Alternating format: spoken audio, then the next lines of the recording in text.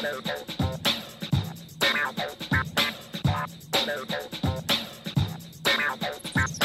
everyone, welcome to this week's episode of The Boundless Show. This is Lisa Anderson and a little preview of what is coming up later for our inbox. We have a listener who is finding themselves experiencing full-blown panic attacks and is wondering, how do I make it stop? They seem to crop up based on different situations in their life. And so Counselor Tim Sanford is going to weigh in on that with some hope. And then for our culture segment, Sam Black from Covenant Eyes is here to discuss how the church is meant to be part of your journey out of pornography addiction. And he has actually written The Healing Church for that purpose. And so this is a great way to figure out how to get into a body of believers that really will support you in that. So stay tuned. All right, for our roundtable, we have got John, Braden, and Kristen here. Hey, y'all. Hello. Hey. Good to have you. We thought we would have a conversation. I don't know, this might be discouraging for some. We're going to see how we do. I mean, we're in the middle of August at this point, so you all know how much I love summer, and I just get discouraged that it flies by. But we're going to add more discouragement on top of this by talking about if we wasted our summers thus far or if we felt like we've spent them well. So this could be an encouraging conversation. I don't know. I feel like there's always room for growth in this. And so we're going to kick it off because we have some different experiences, I think, represented here at the table. So what I want to start out with is just like generally, what have been some of the highlights of your summers? And did this summer play out differently than other ones have maybe in the past? Mine's been kind of unique in that I've been traveling back to visit family on the East Coast way more than normal.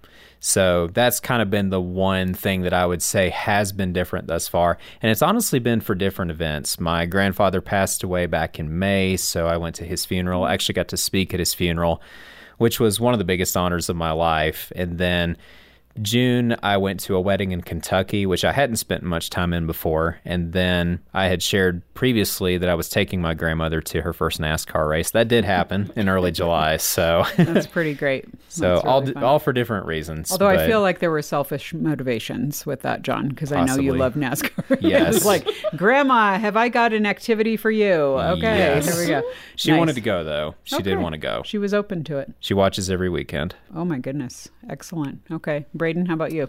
Yeah, I feel like every summer I really look forward to our family camping trips. We go out to 2 different lakes in Northeast Colorado.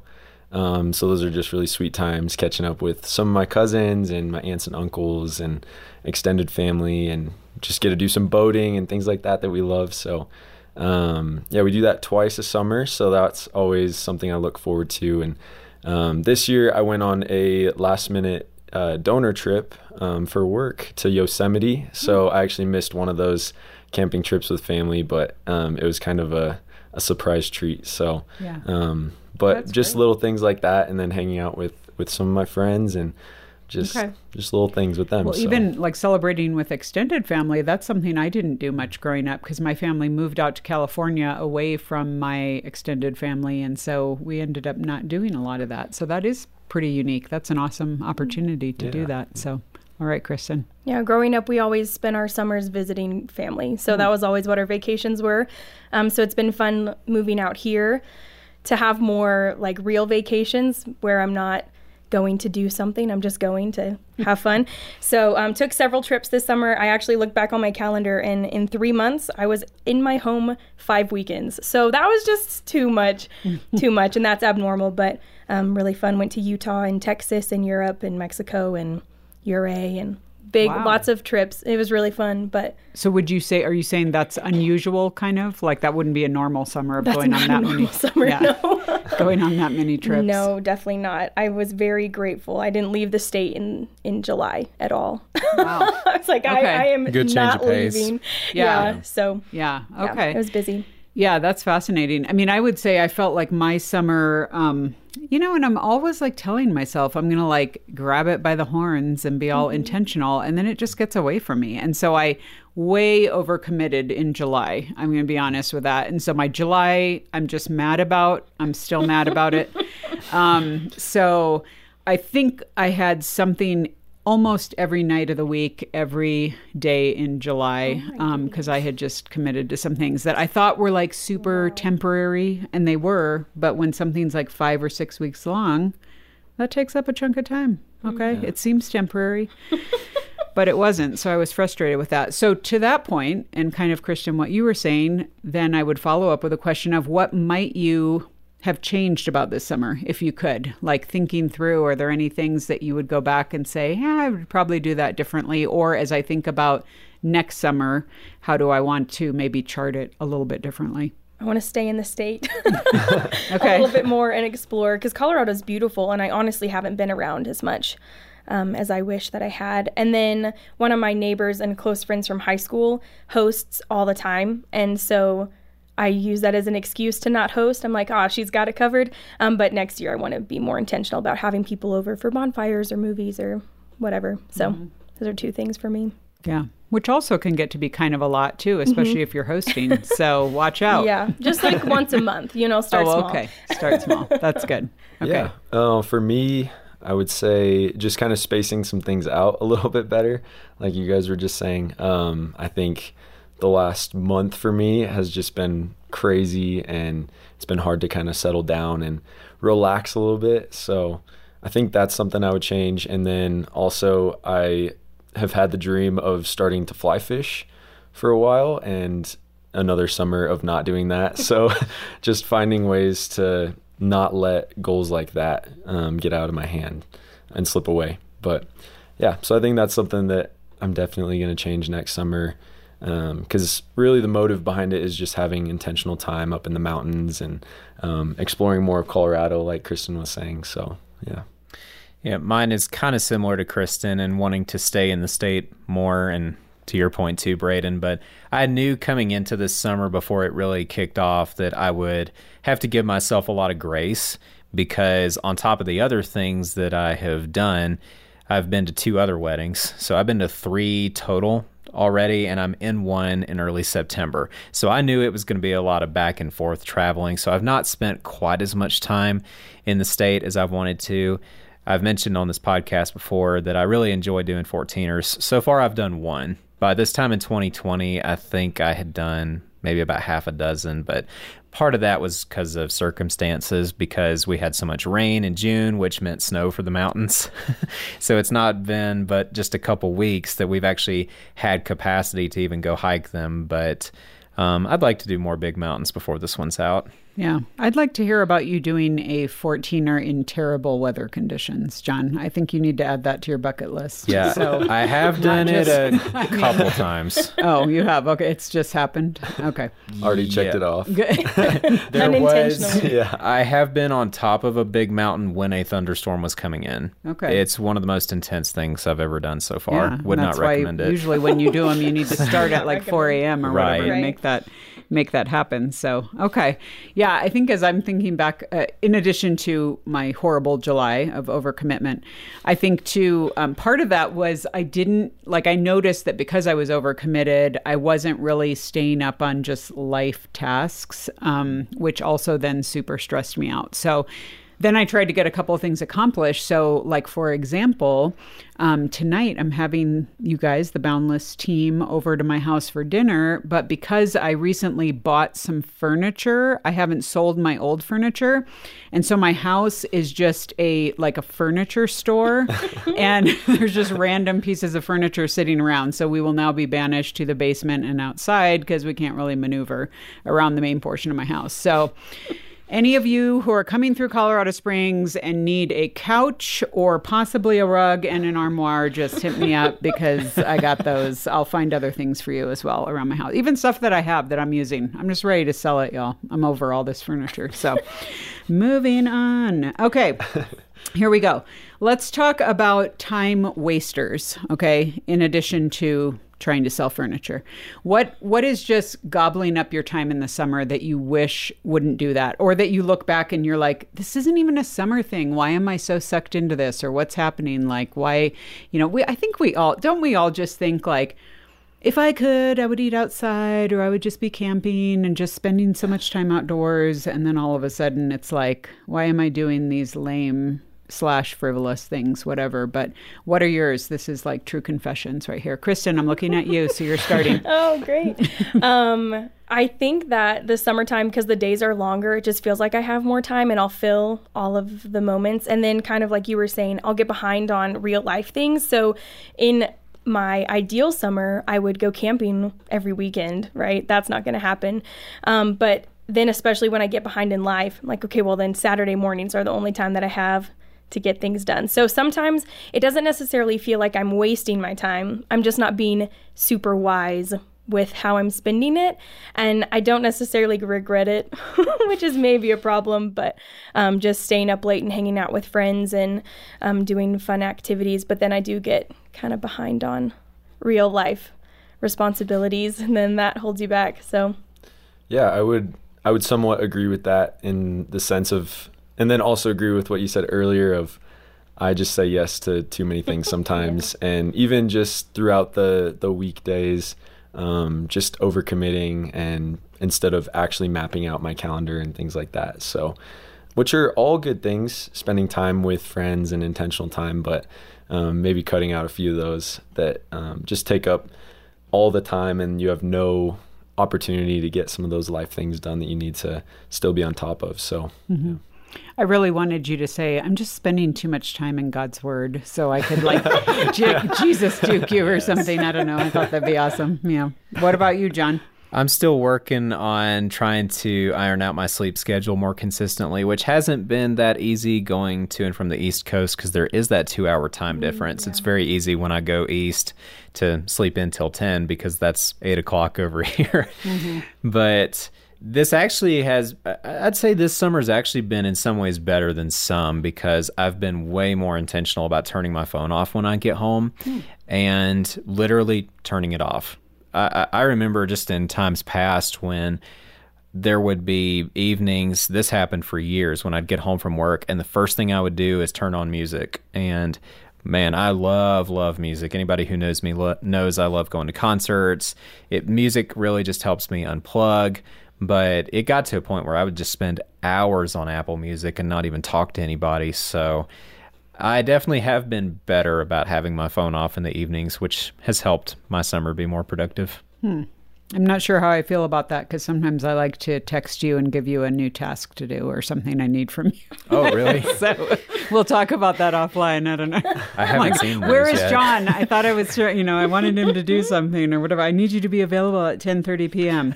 No, I'm just kidding, but not really. Okay. Yeah, I mean, I think for me, and this is like so lame because I get super judgy about this. And then it's like, oh, actually, Lisa, this is you. Got into a new TV series this summer that, binge watching, which is crazy because one thing I love about summer is having the long days. So if I could, I would be up at sunrise and I would stay up. I'm always trying to maximize the time. And then here I am getting all preachy about that. But then it's like, hey, why don't I just sit in the dark for like 3 hours every evening and watch this show? So that's just ridiculous. And so I actually told my housemate, I'm like, we need to not do that. This next season, we're not even getting into it until fall. So we'll see. Maybe next month I'll give it a whirl. So I think that would be my big thing. All right. Any other things coming up that you guys are looking forward to? What are they? And what, also, well, let's talk first of all, any additional summer things, because we do have a couple weeks left. Actually, I'm saying a couple weeks, but summer doesn't end at the end of August, y'all. This is another thing that drives me nuts is when people are like, pumpkin spice lattes and whatever. Stop it. We have until September 21st. If anyone pulls out a pumpkin spice latte in my presence, I will cut you. Okay? So I'm just giving that warning right now in the love of Jesus. But what else is happening in your summer? And then think in the back of your head, because I want to ask you after this, how are we then going to transition into fall? What's that going to look like? But anything else still coming up? Yeah, concert, camping trip, and then my brother's moving out here to Denver at the end of August. So we're going to go backpacking, hopefully, and I'm going to make him just do all of the outdoor things with me. Nice. So, yeah, that's my plan. That's good. And it sounds like it's still packed. You're still not going to be weekends at home. Yeah. But July is my rest month, Okay. That was my time to pause. Okay, that's good. I paused for 12 minutes in Right. July. That's great. Okay. Future plans for the rest of this summer. I have 2 camping trips planned. One is a backpacking trip with a couple friends from high school and our dads. So really looking forward to that. That'll be a sweet time. And then another just camping trip, probably up Mount Princeton or whatever, just with some friends for like a weekend. So yeah, so it'll be busy still, but it'll be good times to just slow down and be in God's creation. So Very cool. Princeton is fun, by the way. I did that a couple weeks ago. So just be a little Sweet. careful when you get to the top. Yeah. But for me, I'm going hiking with my brother this weekend. We're planning to do a big mountain. It's one that I've actually done before, but he's never done it and really wants to. And early September, one of my best friends is getting married. Somebody I actually was a roommate with in South Carolina for a little while, and I'm a groomsman in his wedding. So I just recently got fitted for my suit, so I'm pretty excited about this one. I intend to throw down on the dance floor this time. I used to be really goodness. shy when I TikTok. would. Yeah. I'm sensing this coming. Right Maybe here. so. Yeah. Hopefully not TikTok, but We're gonna New find feature on it the and we're Boundless gonna Show. put it on all of Boundless socials. Oh man! I'm excited okay, for that. We're gonna maybe make it I happen. won't throw down on the dance floor, but no, I used to be super shy about going to the dance floor at wedding receptions, but no, my dad's actually smart. my dad will be 60 in December, and he has more energy than most 20-something-year-olds. He's in phenomenal shape, but he can throw down on a dance floor, Wow. and so he's inspired me to step up my game. There So you go. Okay. I can, as long as you don't actually have to do real dances. Yeah. Like, I'm very good at like just random hip hop beats, and I'm not going to put that on social. Let's just be honest. But Cupid shuffle. yeah, I can do that. There are a couple line dances that I've learned on various weddings or cruise ships that I can do. But beyond that, yeah, I cannot. I'm not into ballroom or anything where you actually have to look legitimate doing something. So that's just my little point right there. Yeah, the rest of my summer, I get to tell on myself. I signed up with a group of younger friends, the girls in my small group, for a Mud Girl run that I have trained exactly negative 14 minutes for this entire summer. So this is going to go very badly. I probably should take some video of that. This is going to be bad. I'm already like enlisting people You got in our this, group. Like, Lisa. are you actually going to run it, or do you want to just walk it? I mean, how do we feel about this? Because, obstacles and stuff, it's just going to be bad, you guys. It's going to be very bad. But I'm going to do it because you know what? I commit to things. So I'm going to make it happen. Good for you. And then actually some friends and I are going to Florida, which will just roast because it'll be 1 billion degrees and super humid, but we're here for it. So that'll be fun. All right. Restarts for fall. What does this look like for you guys? What are you looking forward to? How will things shift for you as you head into the next season? Yeah, I think for early fall, I'll definitely be looking at doing some more hiking while the mountains still don't have a lot of snow on them, just because in late September, early October, we get into the peak of what's called aspen season out here. And it's honestly one of my favorite times in Colorado. For those of you who haven't seen it, the aspen trees, their leaves tend to turn really yellow at that time, and so it is so pretty. So I definitely think making the most of the summer while it's still going on is a big thing for me, but also recognizing, hey, when the weather gets colder, there's going to be advantages then that I can enjoy that I can't enjoy now. So but like you said, I may wait till after September 21st to get a pumpkin spice latte. Yeah. So I better not get one before then. So Did you see my mountain necklace, by the way, I'm wearing today? No, I didn't. I know. That's This nice. is for all people that do 14ers. I've done Good for twice you. in my whole life. I'll tell you where I got it, John. Maybe they have a male version. Okay. Anyway, you don't know what there might be. So, all right. What about you two? Well, I love summertime, but weather-wise, it's really not my favorite. I don't do super well in the heat. And so I'm looking forward to the fall time because then I can more comfortably spend time outside. So more hiking and hammocking and just reading outside, just sitting outside. Even when I get home, that'll be super, super great. I don't know, the transition, though, I'll just bring my sweaters back out. I don't know. It's not too deep for me. That's good. I'm super excited for football season. Getting NFL games going again, so that's always something I love to look forward to doing with my Who's roommates. your team? This is your opportunity to give them some love. The Broncos, sadly. Okay. Local, but they need your help. They need your rooting for them. I was trying to help last year, but fasting. it wasn't helping. Fasting for them. Good time to practice your spiritual disciplines. Yep. So totally. Yeah, hopefully it'll be a better year this year, but that's always something I look forward to, just spending time with friends, watching games on Sundays. But more importantly, I just love fall. The leaves are starting to change, and you just see so much of God's beauty within it, and it's starting to get a little cooler, and it's just, it's more of a peaceful time for me. So I just I love soaking that up. Yeah. Great thoughts, you guys. I mean, those of you listening, just an encouragement to you to not feel like, it's very easy, I think, sometimes to feel like, oh, all is lost. I just wasted all this time. And I mean, who of us does not have times where we're just like, that was a super meh season or whatever. But I always think of fall as a great reset season. And, it might be a time to lean into relationships or find out what's going on in your church. A lot of new things start up at churches in the fall. And so, be encouraged, and then write us and tell us about it. I think that'd be really fun to kind of share our experiences and kind of walk into this next season together. So thanks, guys. Thanks, Lisa. Thank you. It's been fun.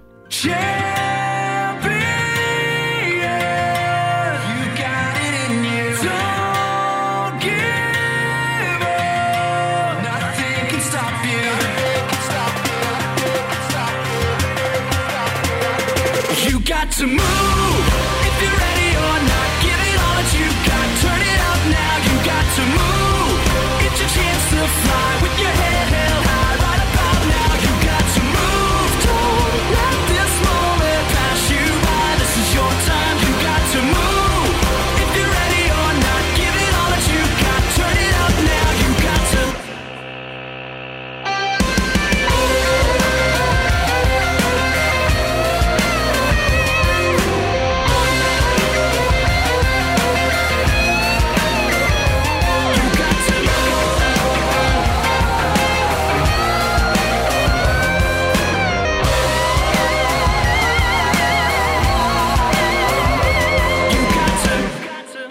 Well, folks, we are here today with a culture segment, and we get to introduce to you our friend Sam Black. He is actually a number of things, different roles. He is a director with Covenant Eyes, as well as being a former journalist. He's an author, a speaker, and in fact, today we're going to be talking about one of his books titled The Healing Church: What Churches Get Wrong About Pornography and How to Fix It. So, Sam, welcome to The Boundless Show.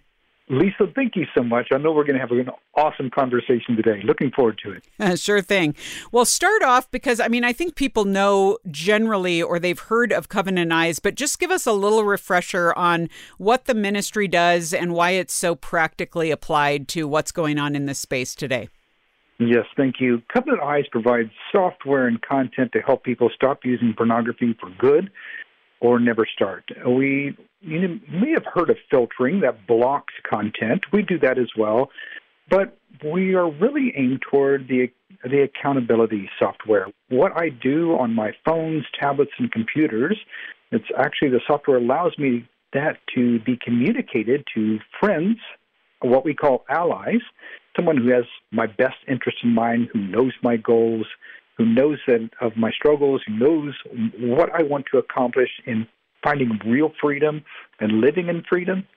And so they get to receive a report of what I'm doing on my phones, tablets, computers that actually captures the screen.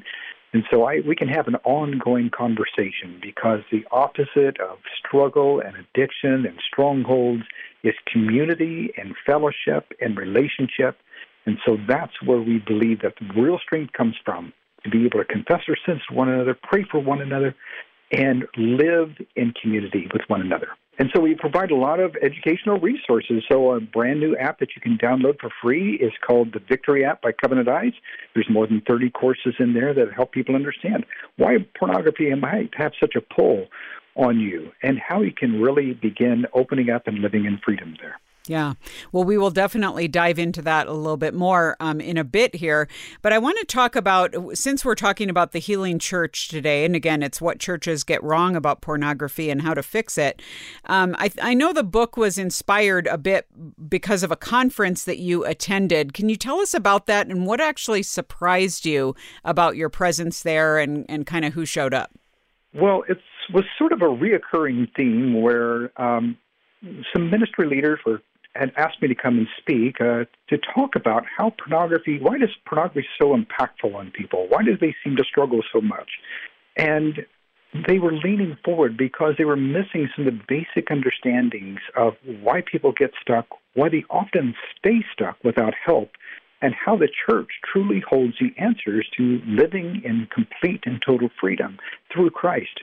And so we often told that pornography is wrong. We're not missing that point at all very much in the church, but we are often misguided about why people have this stronghold in their life and how it can be so difficult for someone to begin breaking free and how the church can really help. So that was really my impetus, that so many of you just seem to gravitate toward, well, if you love God, you wouldn't use pornography. Yeah. If you had the power of the Holy Spirit, you wouldn't use pornography. But there's something else going on, and I think it's worth helping pastors and ministry leaders with some empathy to understand this on a higher level. Sure.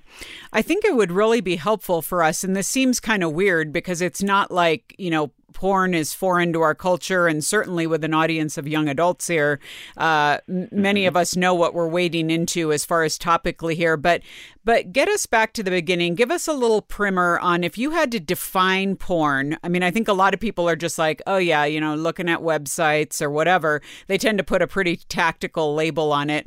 But how would you define porn for the person who's like, am I not, what, is this a problem for me? Whatever, maybe not. It's not as bad as someone else or whatever, but just give us this idea of what are we actually talking about today and the prevalence of this problem, even among Christian young adults. So often we want to qualify what we're watching isn't quite as bad as what somebody else is doing, or at least I'm not doing that, right? And I think it's imperative that we really look at what is pornography from a couple of different viewpoints. One, there are statistics and things like that, and so people are asked, are you viewing pornography, or when's the last time you viewed pornography? And that covers a pretty broad spectrum. It's very individualized. But I think for us as Christians, we need to think about this from what did Jesus say? And Jesus said, if you look on another with lust, if you're objectifying someone else for your personal gratification, then that is adultery in your heart. And so Jesus is very concerned about what is in our heart.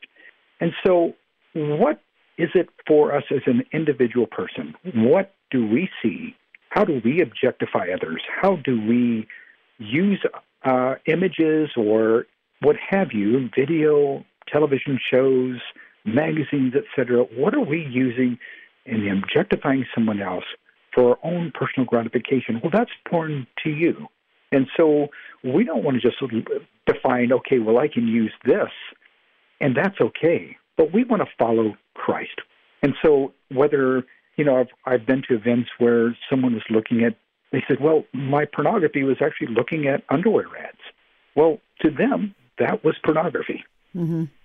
Yeah, I like attaching that to what Scripture says about lust and really a misappropriation, which ends up being idolatry of needing something, of putting something above the preeminence of Christ and His lordship in our own life. And we all go to substitutes. I mean, let's just be honest here. And the reason idols are so prevalent is because they actually work for a time. Okay, so I mean, they do provide something, and so I like the fact that you are normalizing this in the sense of this isn't just some corner thing where people who are especially far from the Lord fall prey to this or whatever. This is just the enemy roaming about and doing what the enemy does. And so I really appreciate you putting light on that in that sense. In the book, you actually quote Jessica Harris, who we've had on the Boundless Show, and she's written for us at Boundless. as her saying, pornography doesn't stop. It lives in your head. And basically saying you can take alcohol away from an alcoholic, you can take drugs away from a druggie, but you cannot take pornography away from a porn addict. It stays with you until you kick it out yourself. And so I think, I feel like when we talk about this in the church, there's this idea, we talk generally about the struggle and, it's just like, well, this is so tough. And if God wanted me really to stop, he would take this away. Why isn't God stepping in? Talk to us. I'd love for you to start talking a little bit, Sam, about the role of the church in this and how community, you alluded to it before, how community is so key because it's counterintuitive. This idea of authenticity, the last thing we want to do is bring stuff like this to the light. And we think that even talking about intimacy and important relationships seems weird because we're like, well, intimacy, isn't that kind of some weird sexual thing, or that's trying to get something out of this that we shouldn't be getting out of it? So talk to us about how even in a counterintuitive state, we have got to lean into relationships in an important way. Lisa, that's so good. Thank you. You know, so often in the church, we just sort of picture a man or a woman who's suddenly confronted with pornography or an image on their screen or a billboard or on the television, and suddenly they just need to make the right choice. And what we're missing is that often many men and women are facing, and teens are facing a 500-pound gorilla on their back because there are three major components that are so common for people who are struggling with a stronghold of pornography especially, but maybe on many other levels as well, and different degrees of their struggle. And that is, first, early exposure. You know, before the iPad or the iPhone came out in 2007, we still had the iPad, or the iPod, I should say. And we have been carrying around with us in our pockets the largest library of pornography ever created in the history of mankind. And it's been so few restrictions, and it's had such an impact. And that early exposure is such a big deal. Most adults, most teens, older teens, can tell you a story about the first time that they were exposed to pornography, even though they can't remember anything else about that day.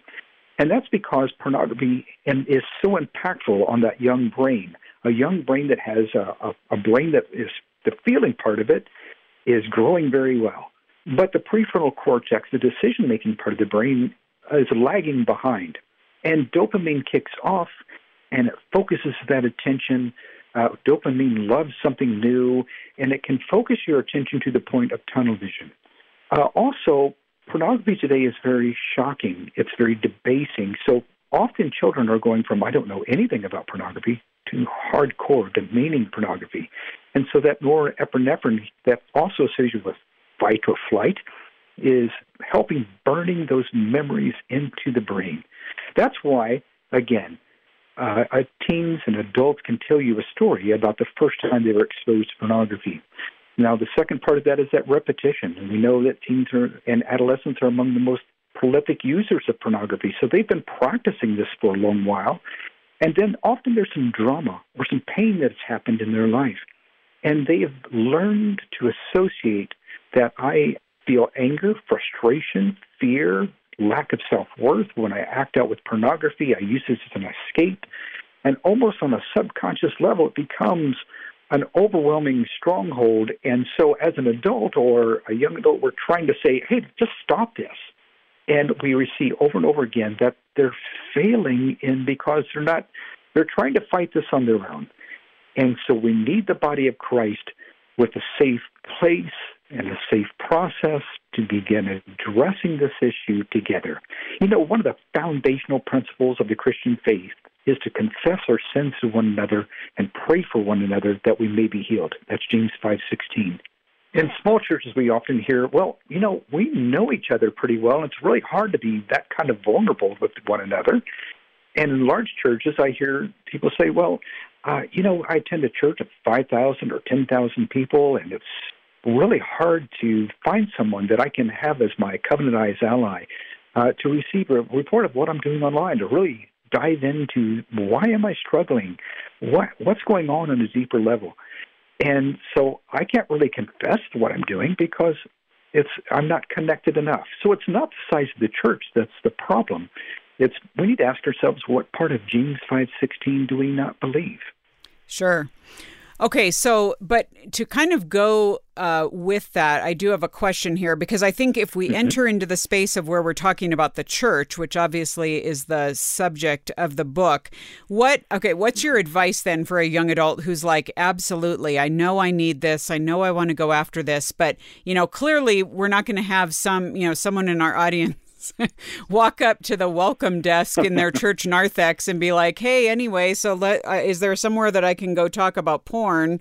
It's just very awkward. And I find that so many churches, and I think that's what you're trying to say here with the book, is that a lot of churches, it kind of runs the gamut from, the Christians in our sphere, that's not a problem in our church, to, okay, well, we're going to outsource you to something else. They're not seeing the value and the role of the church in this, in providing that safe space. So what can a young adult, say someone who's listening here, Sam, do in the space of their Christian community to kind of find that community and that care? And maybe if they're the person that has to raise the flag and say this has to happen, how do they go about introducing that in their own worship community?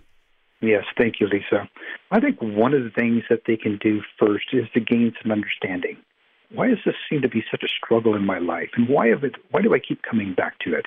And so having some understanding will be a great starting point. And that's really the reason we created the Victory app by Covenant Eyes. There's more than 30 courses in there that really help people understand the underlying issues. And once you do that, we also provide a guide in there of how do I find an ally? How can I reach out to others? And when we share that, knowledge precedes understanding, and understanding precedes change. So as we're getting a greater understanding in ourselves, we can share that knowledge with others and reach out and maybe ask them just some basic probing questions. How is this person reacting to, there are some really deep struggles in our culture about pornography, even in the church. How do you feel about that? And you'll begin to uncover whether someone is safe, be an ally and a friend, or maybe they're not so safe. Maybe they're very condemning. And so with a few probing questions, you can begin developing a relationship where you can become really honest. And that authenticity builds an intimate connection that is contagious and empowering. And so with a safe person and a safe place, people can hear that you're a person, not a problem. And your identity is found in Christ and not in your sin. That's the kind of person that you're looking for. And I know you also mention, that's good. And it really is an encouragement, as we all need to do, to really be seen and be known in our own churches. And, no one wants to do that necessarily by hey, here's my number one sin struggle and I'm going to lead with this. But at the same time, it's such a great motivation to say, this is why we need the body of Christ. Okay, so that said, I want you to get personal here, because I know that your story plays into this and the journey that you have walked. And I want you to talk specifically of how transformation itself, and the work of the Holy Spirit. And, again, this isn't just tips and tactics. This isn't pulling yourself up by your bootstraps. Tell us your story, Sam, and how you saw transformation in it and how that can encourage those who are listening who are probably a few steps behind you. Thank you. I was 10 years old when I was first exposed to pornography. In fact, I remember coming out of my home in Florida where my brother that was 10 years older than me that was looking at a magazine sideways, and he was standing there with his friend, and that didn't make any sense to me. How could they read a magazine sideways? And I said, what are you guys looking at? And they immediately turned it around, and his friend says, well, you don't want to miss the good part, and he unfolds it. But I didn't, even at 10 years old, understand the basic mechanics of sex. I didn't know what he was talking about. And though I was raised in a Christian home, I was naturally curious and stepped forward. I didn't step away. I was not prepared for even that moment there. And I had a friend, and his dad had pornography that was falling out of his closet. It looked a little like a waterfall. If you can picture a normal closet with a shelf up top, and there's stacks of pornography that are falling over, and there's a pile of it on the floor. I could take anything I wanted, and I did. But the third component of this, as we talked about early exposure, the repetition, and the trauma that often happens young in life. I also came from a violent home, one that was hypocritically violent as also being a Christian home. And so when I would feel fear, anger, frustration, I didn't feel a lack of self-worth, I could run to pornography. And pornography would follow me from middle school to high school to college and into my marriage. And I may be among the most fortunate men you will meet because, in my early marriage, my wife came to Christ through my sister. And by this time, I've become agnostic. So she asked if I'll go with her, and we started attending a marriage class together. And these were the strangest Christians I ever met because they would turn and close the door, look at the class with a big smile and say, "This is a safe place. What is said here stays here."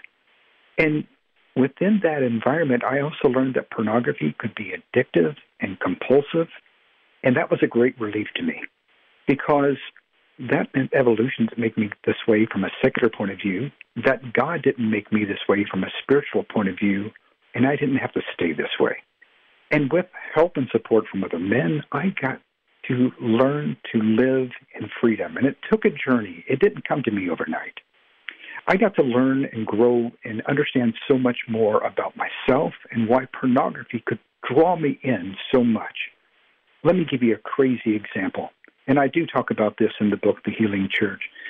I remember when I was 12 years old, and I'm with my dad, and we're in a shed in our home in Florida, and there's a ragged hemp rope that's been tossed on the floor. And this rope has been in the back of a pickup truck, and in Florida it rains on the morning or in the afternoon, and then it sunshines, and it's a rain and sunshine kind of thing that just continues. And so this hemp rope had just been baked into being disfigured. And he asked me to roll it up. And I picked it up, and I began going from hand to elbow and hand to elbow. And he says, no, don't do that. I want you to do it hand over hand. And that's sort of where you're looping it from hand over hand. But this rope would twist and turn. And so every time it would turn or twist, he would hit me, whether he hit me in the back or the face or the head, etc. And I would panic, and I would begin taking that rope around my hand and elbow again, and of course, got hit more. So as a teen or young adult, I would roll up an extension cord or a rope or something that in my own garage or in my own life, and I would fall back in time to that moment as a 12-year-old. And I wasn't just remembering it, I would relive it. And so that trauma was so impactful. And I might think of other ways that I could have changed that outcome or what have you. When I would never tell that story to anyone because it was too shameful, that you wouldn't think less of me if you knew that I came from a violent home. And so with men in the church, through supportive relationships, I got to tell that story for the first time and unpack that and understand I didn't deserve those wounds and how I could release that to Christ. I didn't have to carry that burden. I didn't have to fall back in time every time that memory or every time I would coil an extension cord or rope.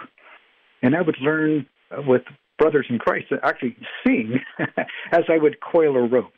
It would say, like, of deep the Father's love for us, right, as I'm coiling a rope, and it was a good beat to keep it to. And I would get to release that pain, and as I grew more and more with my brothers in Christ through that understanding, when I would feel temptations about pornography, I could simply be curious, why do I feel that way? Why am I being drawn to that? And as I unpacked that, and as I would call a friend, and we would talk about it, then I became more empowered to make right choices, to seek my Father in heaven and seek His will in my life, to no longer run to an idol, but run to Christ and His empowering spirit in my life. This is how we go on a journey. and begin learning to live in freedom. That's what we can also do with our brothers and sisters in Christ in the church. Yeah. So true. Well, thanks for sharing your own story, because I think that's so helpful for the person who feels alone in this or feels like they haven't been heard in their church. And of course, I want to mention the book again because we have been talking about that. And it might be, just my encouragement to you, listener, is you might feel like you're in a church and they don't get it, or you've tried to reach out, or you've tried to seed a couple questions, and you feel like there's maybe, as our own counselor, Jeremy Keaton says, who he endorsed Sam's book, and he talks about, we want the church to be a healing rather than a harming church. And so we want to make sure that you're having the right conversations in your church. And so this book, again, The Healing Church, What Churches Get Wrong About Pornography and How to Fix It, we want to make available to you for a gift of any amount to Boundless. And you can do that by going to our site, to boundless.org, search for 811. That's this week's episode. You give a gift to Boundless, we'll send you a copy of the book, and hopefully it'll be very instructive for you. I also want you to know that we have, as we often mention here on the show, our own counseling department here at Focus on the Family and at Boundless. And you can go to call the number 800-A-FAMILY or go to focusonthefamily.com/get-help and get a counseling, basically a consultation, and they'll give you some advice and care, a listening ear, and then possibly a referral even to a counselor in your area for continued care in that area. So, Sam, thanks again for writing the book, for walking out this journey, and for being an encouragement to others. Lisa, what an honor to be here with you today. Thank you. Oh, I love to hear the song of creation, the wind and the rhythm of the rain. Oh, the thunder, it speaks of your power, but there's something in the sound of the saints. I've been washed in the roar of the ocean, found peace in the echoes of a cave. And the trees of the field, they clap their hands, but there's something in the sound of the saints. From the lips of those you saved, a redemption song will rise, with a sound so full it cracks the sky. Whoa!